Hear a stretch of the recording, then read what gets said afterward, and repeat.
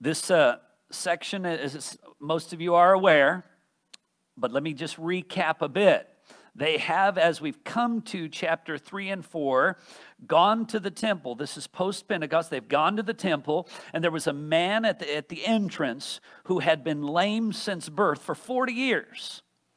And in the power of the name of Jesus of Nazareth, they did not have silver or gold, but they gave to him what they had, and that was a healing in the name of Jesus. And this man stood and walked. He immediately stood without rehab, without learning, without lessons, having never walked a day in his life, never stood a day in his life, never jumped. The ordinary sense of balance and development that we all have, this healing was so entire that immediately he stands and he leaps for joy. And this brought a lot of the people, as he followed them around into the temple, gathered together, and they took that occasion to declare something even more necessary and more extraordinary than the healing of the body. And that is the salvation that is through Jesus Christ, who died and rose again, that brings eternal redemption, that brings healing to the soul and eternal life. Because truly, to be healed in body at 40 years old and to have possibly 30 to 40 plus more years of walking, only to have eternity in the lake of fire, what use is that?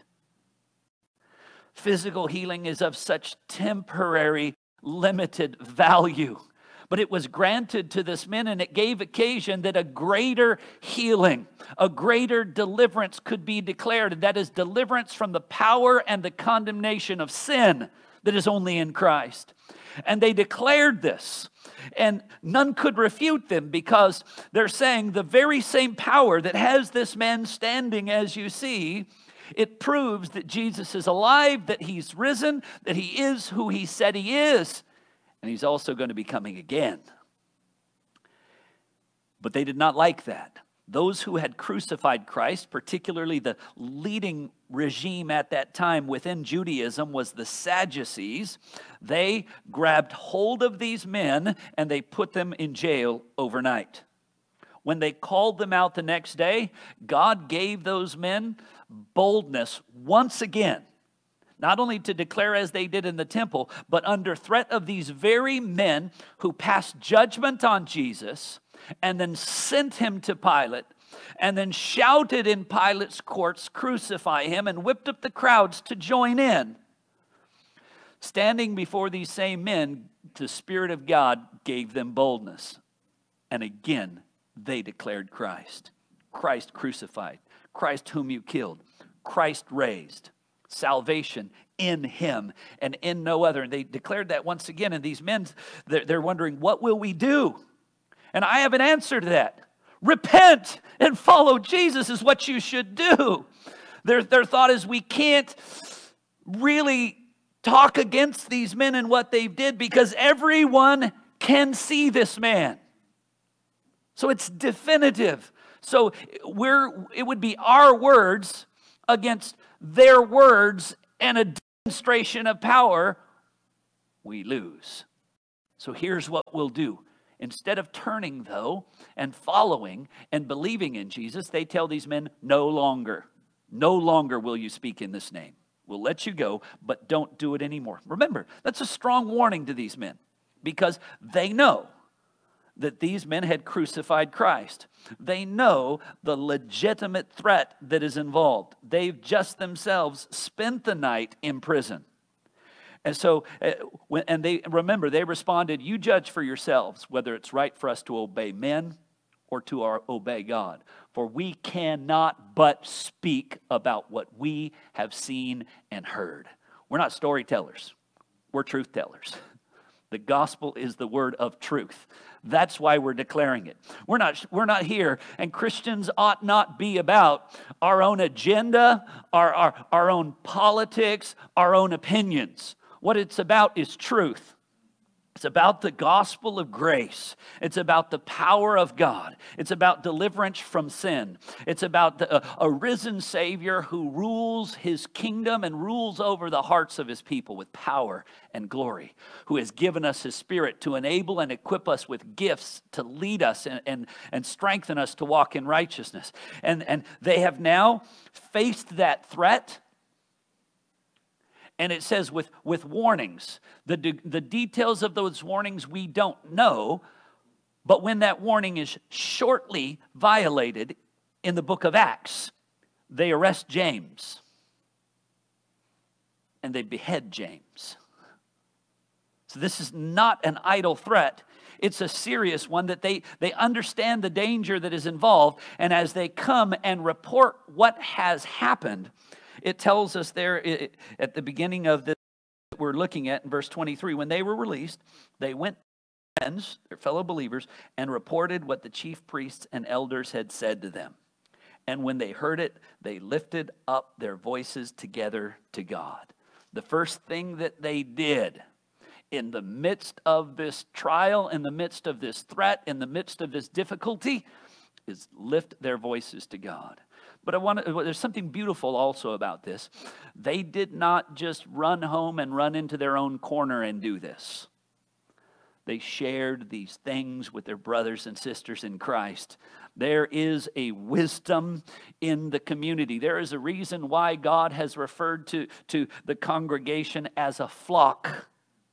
We're not to be, though in the state of Texas we may think well of the notion of mavericks, but we are not to be mavericks. We're not to be lone rangers, lone wanderers. We are part of a kingdom, part of a community. We are part of a family, brothers and sisters in Christ. And there is power in that unity. When the scripture talks ongoing about how we are to love one another, do so more and more, how we're to bear with one another, how we're to forgive one another. It also says things that we're to pray for one another, intercede for one another, to bear one another's burdens. How does that happen? If we just keep it silent. And sometimes our personalities is that. And maybe sometimes in the culture, society kind of says, well, we don't want to be complainers. Well, you don't have to complain necessarily, but to let your burdens be known, to let your brothers and sisters shoulder with you and even bow the knee with you. There is strength in that. And so it's important that we have that open communication that this is who. Some worry, well, I don't want people to know I'm going through a hard time. I don't want people to know I'm struggling. I don't want people to know I'm weak. You don't want people to know you're human? Because that's all of us. We all have struggles. We all have failures. We all have stumblings. We all have weaknesses. It's not any one of us. And even those of us who have stumbled and have confessed and brought back to repentance, sharing that with someone to help hold you accountable, it's not for the purposes that they will judge you. It's that they will love you and they will hold you up and they will come alongside of you so that when you start to drift, brother, come on back. Sister, come on back. Don't go there. But they come now together. And they go together in prayer. And I'm just going to take this prayer backwards for a moment, if you don't mind. Go down with me to verse 31. Okay, the prayer has ended. In verse 31 it says, and when they had prayed, the place in which they were gathered together was shaken. And they were all filled with the Holy Spirit and continued to speak the word of God with all boldness.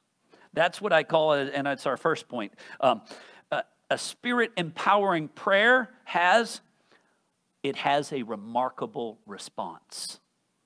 Now, what I want you to note this. What happened? Now, this may have never happened in your prayer meetings and in your personal experience, right?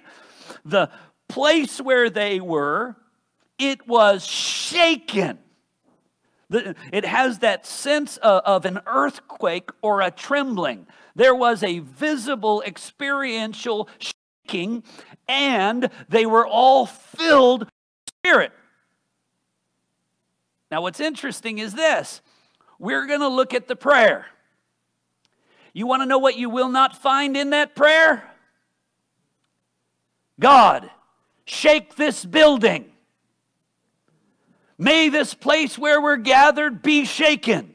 That's not in the prayer. That happens today, doesn't it? That happened as a response, but that was not the request. They were all filled with the Spirit. You want to know what you're going to find interesting? In the prayer, they do not request to be filled with the Spirit. I mean, I think of many prayer meetings that take place today, and they will get, God, we want that here, this place that we're gathered together praying, we want this place to be shaken. We want that we would be filled with the Spirit. Those kind of things happen. And not that those are bad things, but that's not the prayer that takes place in this passage when that was the response of God.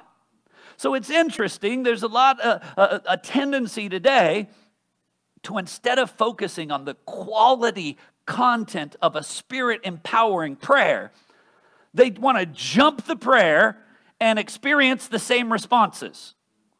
We want the shaken building, and we want the filling of the Spirit.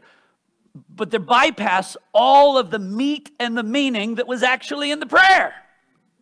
Why? And so to me, it's something that we need to take notice of.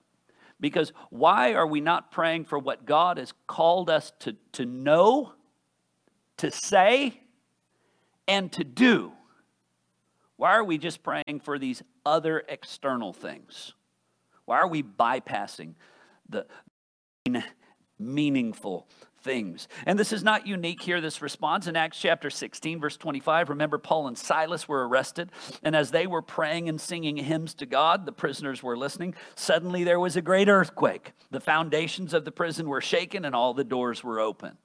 God did those things on a number of occasions, but again, at that point, they're praying and singing. They don't even seem to be pleading for deliverance from the prison or praying for open doors, because actually when those doors are opened, they're not going to leave, and neither are any of the other prisoners. They tell the jailer, we're all still here. We haven't gone anywhere. Don't kill yourself. So they weren't pleading for escape, and God shook it and opened the doors. But I think today, we think of somebody getting imprisoned. We think of somebody under threats and warnings, and what is the focus of our prayers? Protect, deliver.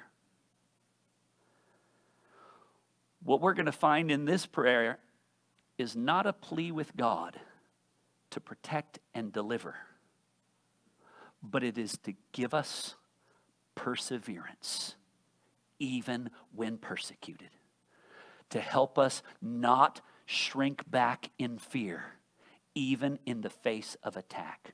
Grant that we persevere with faithfulness. I think something's gone amiss, because in the modern practice in our churches, and sometimes even in our own thoughts, it is, thing is bad, God, make it good. You know, and it's kind of, I don't like, fix it.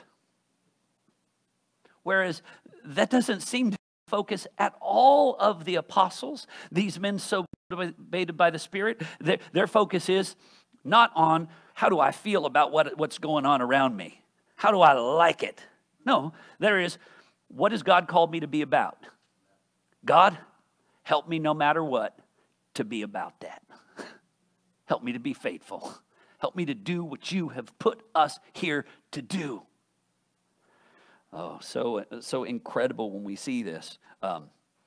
Let's go on, and I want us to begin to look at the elements of the prayer. A Spirit-empowering prayer, the first thing we see about it in verse 24 is this, that it rightly reveres. It rightly reveres. By that I mean, it approaches God for who He is. Again, I love the start of this. It comes to God for who He is. It praises Him for His being and His person and His power. It doesn't really just come to God for what I can get. We come to God because He's God.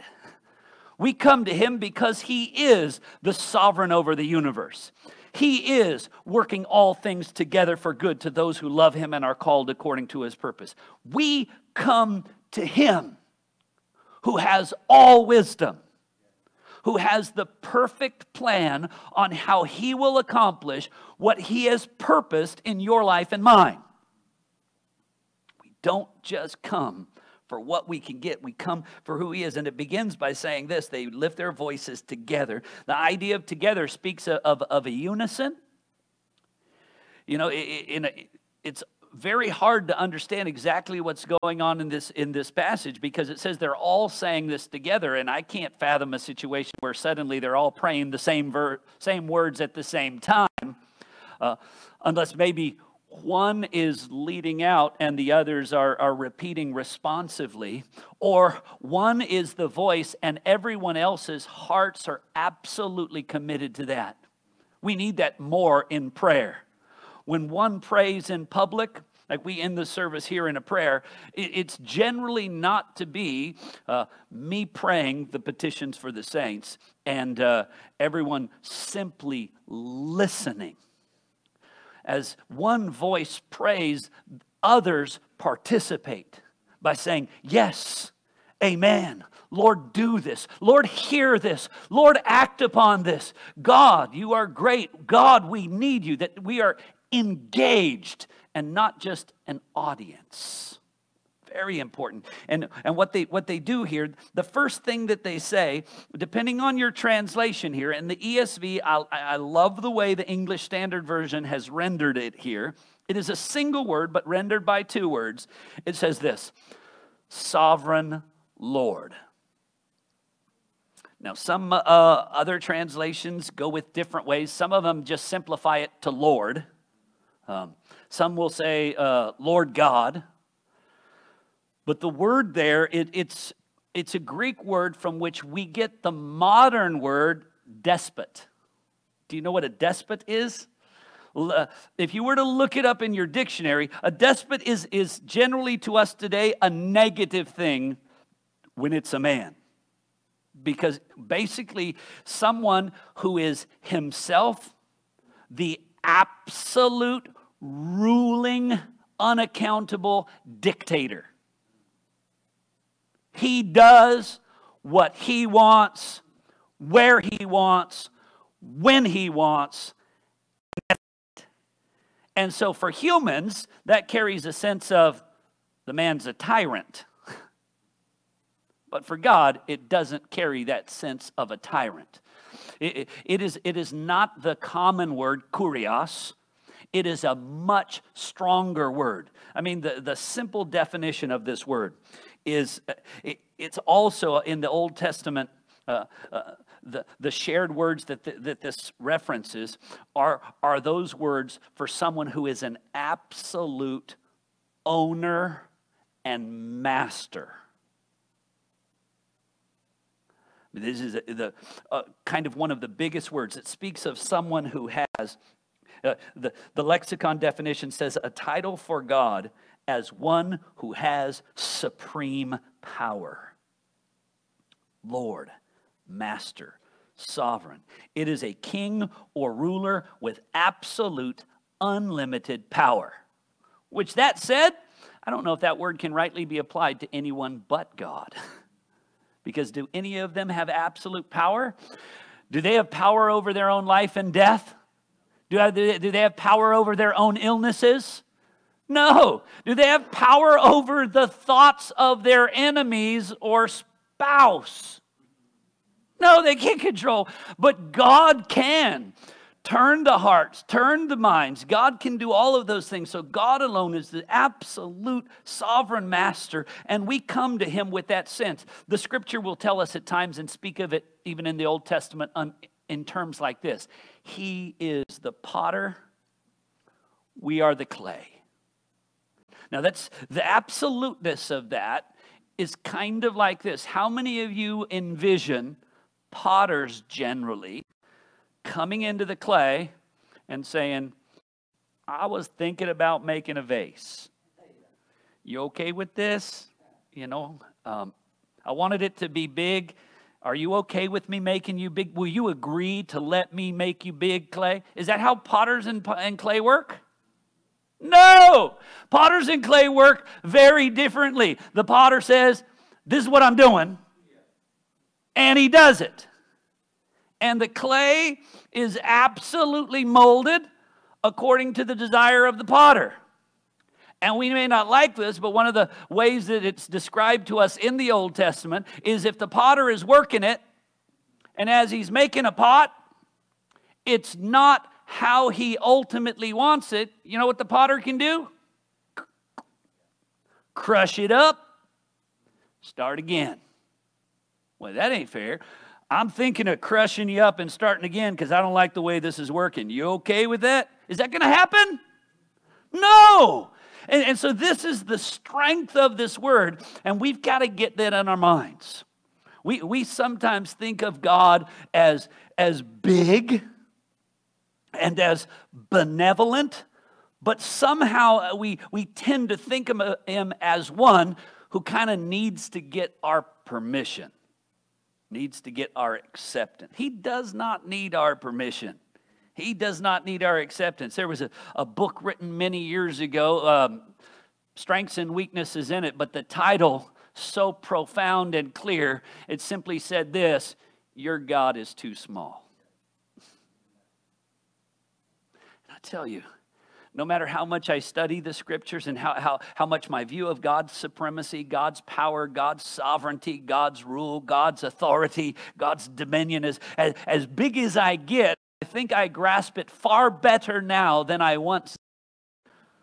I think I can still look at myself in the mirror and say, Jason, your God is too small. You still have no idea. Because this little thing up here, this little pea brain, it can't comprehend the infinite and eternal God. It can't completely fathom the breadth and depths. Such thoughts, the psalmist says, are too wonderful for me. They're too much.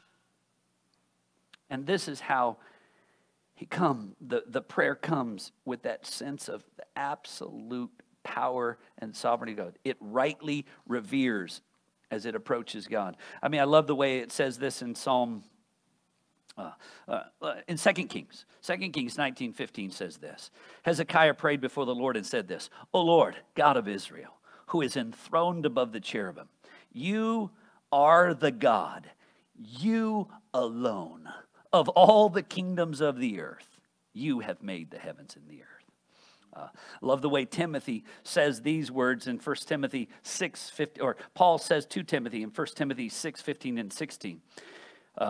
Speaking of God, he who is the blessed and only sovereign, the King of kings, the Lord of lords, who alone has immortality, who dwells in unapproachable light, whom no one has ever seen or can see, to him be honor and eternal dominion.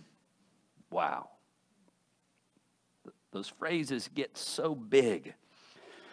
We can simplify it for a second. Psalm 135 verse 6 says this: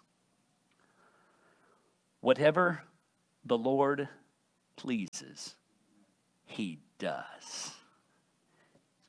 In heaven, on the earth, and in all the deeps. Whatever the Lord pleases, he does. Now, sometimes when they think that that's the case, you know.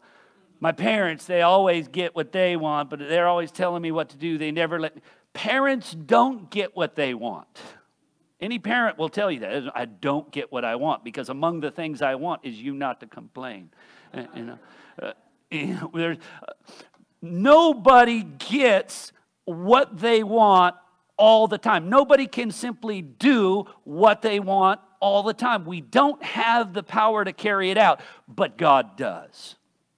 He has absolute power. And this is the one that we come to in prayer, one who has absolute power. And we talk about that sometimes when we're doing our closing prayer at the end. We come with needs for jobs. We come with needs for finances. We come with needs for health.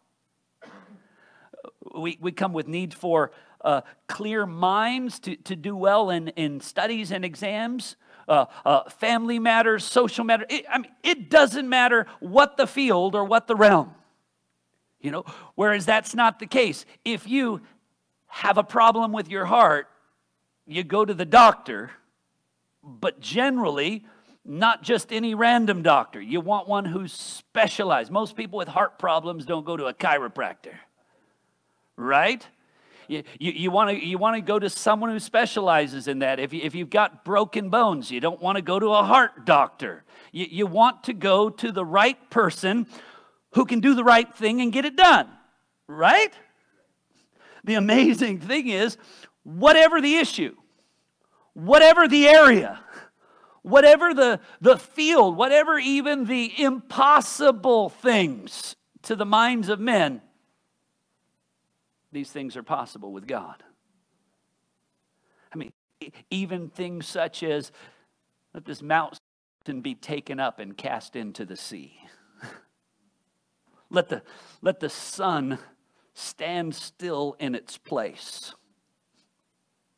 Let it go backwards. What? Did that happen? Could God do that? And we read the Old Testament, and what do we see? In a battle, as they pled, God held the sun still. With Hezekiah, as a sign that God was going to give him 15 more years, he caused the sun to go backwards. 15 steps. Who can do that? The scripture reminds us he can raise the dead. He can, in the words of that great hymn by Martin Luther, if he wanted, with a single word, he could end the enemy. With a single word, done. And he's gone. Because remember, all that came into being, how did it come into being? Let there be light. Let there be water. Let there be land in the midst of the water. Let there be trees. Let there be, just by the power of his word. It's such a small thing for God. All the things that sometimes seem big, they're just, we think, oh, this is such a big request. Not a big request. Tiny little request. Just the brushing of a finger can get it done. We've talked about in the past, and my mind goes to it when we consider these issues. Remembering just many years ago when we were in India, and here we're in a position now where we're getting ready to build some more classrooms on the campus there in India, where we have a tutoring center. We're going to start a school for the village kids, pastor's training seminary. But years and years, we were pleading with God to provide us with the funds necessary to build this. We had found the property, we had found all of those things, and supposedly a donor had arrived, but the money wasn't arriving, and the contract was getting ready to fall through. We're thinking, what's going on? God, why are you not giving this? Why are you not answering this prayer? And as we gathered together as a small church and a congregation there, we began to plead with God. God, if the contract falls through, I guess that's your will, because you know better than us. Why it's delayed, we don't know. We don't like it, but we don't know, and your way is better than our way. But maybe, God, you have a purpose in the delay. And so we began to pray. And as we're praying, God, bring it through. Help us to rest in you. Help us to trust in your purposes. Give us patience. We also began to think, but God can do far beyond everything that we can think or imagine. I can imagine some pretty incredible things. So, since the money, every month, my salary would come in, and it would be more or less every month depending on the international exchange rates. We thought, well, let's pray that the delay causes the money that comes over to actually be more because the exchange rate's favorable. Pray that God works it out, we get a little bit more. Why not? Can God do that? Sure. And we thought, well, why pray just a little bit more? Why don't we just go ahead and pray that it becomes the highest exchange in the history of the country? Because could God do that? Yeah. And so we all believed God could. Did any of us think God would? Honestly, no. But we believed that God could. And we prayed, God, maybe make it that this delay, that when this money comes through, it's the highest exchange rate in the history. During these same days that it was delayed, Pakistan had tested a nuclear weapon. India and Pakistan were threatening on the verge of war. The United States began discussing possible sanctions against the United States and India. And all of a sudden, the exchange rate on the day our money came through peaked to the highest in the history of the nation. By far. And you think, wait a second. Did God just cause governments to test nuclear weapons, cause the U.S. to threaten sanction? Is God wielding all of these political and monetary powers by the power of his hand, and it answers the prayer of these couple little people precisely and perfectly? Wow. Does God have any limits? And my tendency is, and I'm thankful that God's answer was a display of his power, not dependent upon my faith. My faith is that he could, but I figured as long as the money comes, we're good. But God said, I'm bigger than you know. And for a moment, I began to think, wow, that's amazing. And there's a part of me that thinks that God's saying, that was nothing. That was so small, so easy, so insignificant for me. You'd think that, to shuffle the hearts, minds, actions, and decisions of nations, you think that's hard? Not for me. Nothing is too difficult for me, as he tells Jeremiah. Further, I want to go on and see, not only does it rightly revere God, but thirdly, it richly remembers him. Because look what it says. It's still in verse 24 initially. Sovereign Lord, who has made the heaven and the earth, the sea, and everything that is in them. So sovereign Lord, it rightly reveres him for who he is. It richly remembers the power that he's done in the past, the work that he's already accomplished. You made the heavens. You made the earth. You made the sea. You made all that is within him. Now, a part of us might think, why are you saying that in the prayer? He knows that. Well, I ask you this. What are you and I going to say in a prayer that he doesn't know? I mean, because he knows our words before they're even on our lips. He knows our thoughts even when we keep them secret. Indeed, his word judges the thoughts and intentions of our heart. So there's no, I don't want to tell him things he already knows. No, we're praising him for his power and accomplishments in the past. God, you have done like this. And whenever you read through the Psalms, you see how often the psalmists were ready to say, God, you made heaven and earth. You delivered your child out of Egypt. You brought them through the wilderness. You provided them with manna from heaven. You gave them water from the rock. You did this and you did that and you did this and you did that, and you are great and glorious. Now, what I don't want us to miss in this is they've come and they've begun their prayer with fears. And unlike us, as their prayer begins, you know what it's not all about? Me. Their prayer begins, and it's all about God. And they just begin to richly remember who he is. Nehemiah 9:6 says, you are the Lord, you alone. You have made the heaven and the earth, the heaven of heavens with all their hosts, the earth and all that is in it is in them.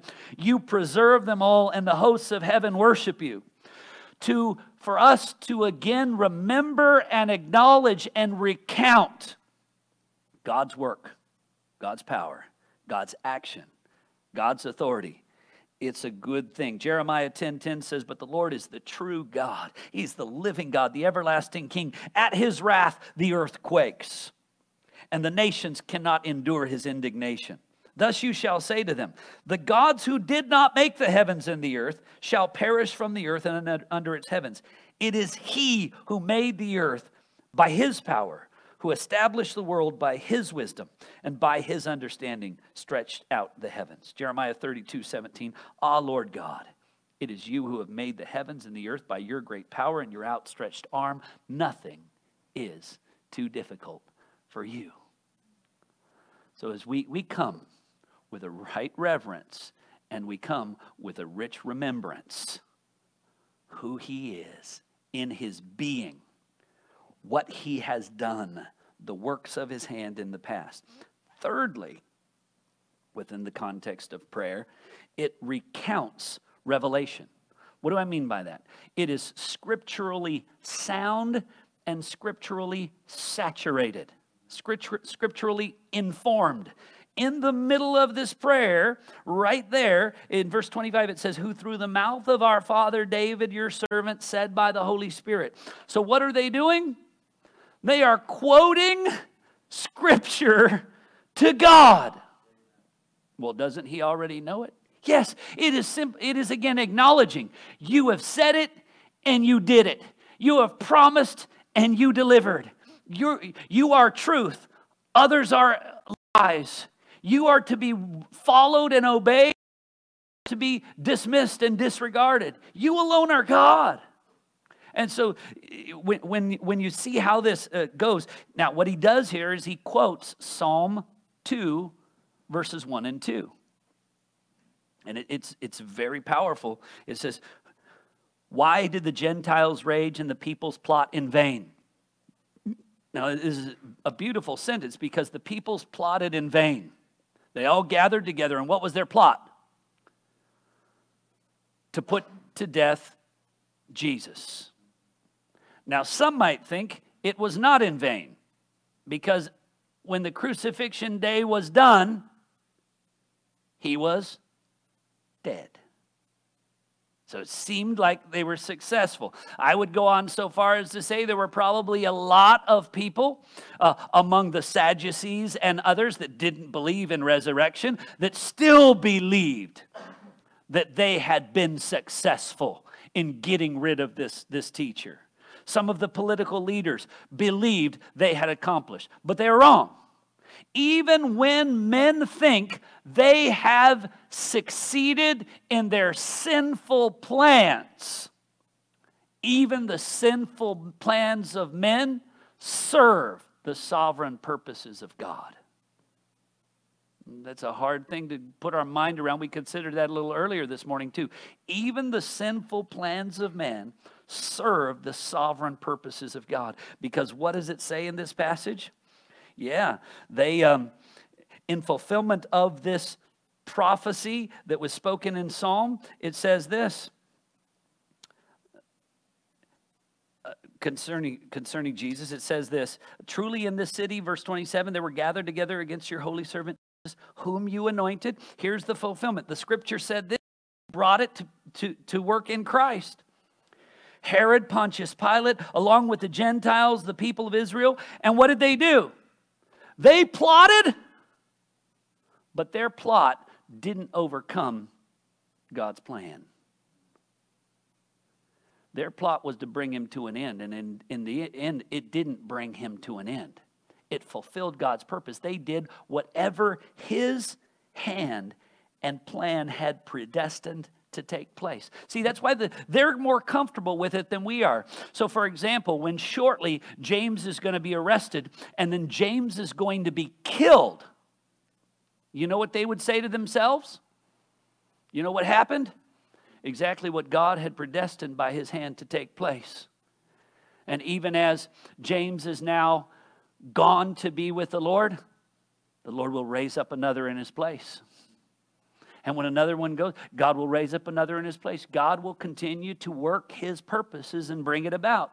The destruction of one does not bring an end of God's purposes. Men plot in vain, but God's purposes prevail every moment and every occasion. That's why when we look at this in Psalm 2, it says this actually, in Psalm 2, verse 4 and 5, he who sits in heaven laughs. The Lord holds them in derision. Then he will speak in his wrath and terrify them in his fury. People who think, the pride of people that will somehow think, aha, look what we did. What do you mean? You're no threat at all. And you did exactly what I wanted you to do. You're celebrating your success. But your success was designed by me to serve for the salvation of a multitude of people. You didn't want it. You didn't plan it. You didn't know it. And you stand there in your pride celebrating, which ultimately is not your victory. The victory belongs to God. The victory belongs to Jesus. Oh man, what is there? So recounting that revelation, speaking of God's word, because we know all scripture is God-breathed. God has disclosed it.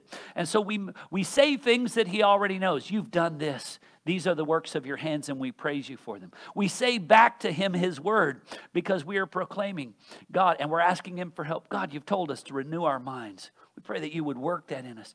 You told us to not be conformed to this world, but be transformed by the renewing of our mind. God, that is our desire, that would be us. Help us to be a people who give ourselves more and more to that spiritual service. Pray the word of God. How often do we do that? It's a healthy endeavor to learn to have our prayers scripturally informed, scripturally sound, scripturally saturated. Otherwise, it becomes just a gimme time. And that's not healthy. On to the next one. Not only does it recount revelation, but it recognizes reality, which is kind of what I just unfolded there. It recognizes reality. God's eternal decrees and purposes are what ultimately unfolds. It tells us these words that should never be forgotten. Simple phrase. The world chooses so many things to put on greeting cards and quilts and pillows and things like that. Were to God that this would be one that was on there more often and people would give thought to it. And that's Romans 11:36. It says, from him and through him and to him are all things. You know what that means? It's not for me. It's not about me. It's not ultimately for you or about you. It's not ultimately all for the church and about the church. The ultimate of all ultimates, it's all. He made it. He controls it and sustains it.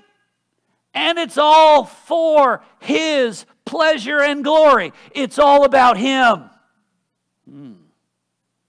If that's the way all creation is, how can that not be how we think in every moment of every day? And see, it's not hard for these men to put themselves in places where they think they may suffer, they think they may be killed, they think they may be stoned, they think they may be put in prison, because here's their thought as they go into it. I'm not my own. I've been bought with a price. I belong to him. My life's not for me. It's for him. My breath's not for me. It's for him. He hasn't given me the ability to speak for me. It's for him. He hasn't given me this talent, this skill, this opportunity for me. Everything that exists is for him. So I got to make it about him. And when we don't think, and that's why I often say this, Romans 3:23 says, for we have all sinned and fall short of the glory of God. It doesn't say we've all sinned and disobeyed the law of God. It says fall short of the glory of God. Whatever is not of faith is sin. There are a multitude of things that we do in life when we don't do them ultimately with a view to his glory and pleasure. Yeah, even that is sinful at its motive, at its core. It was considered somebody who was planning in James to go and conduct a business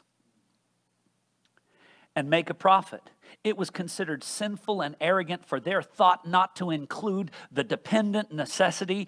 If God wills, we will do this. That everything is dependent on him and everything is ultimately for him. Brothers and sisters, so God help us with that. And further, it requests resources. He does get to requests here.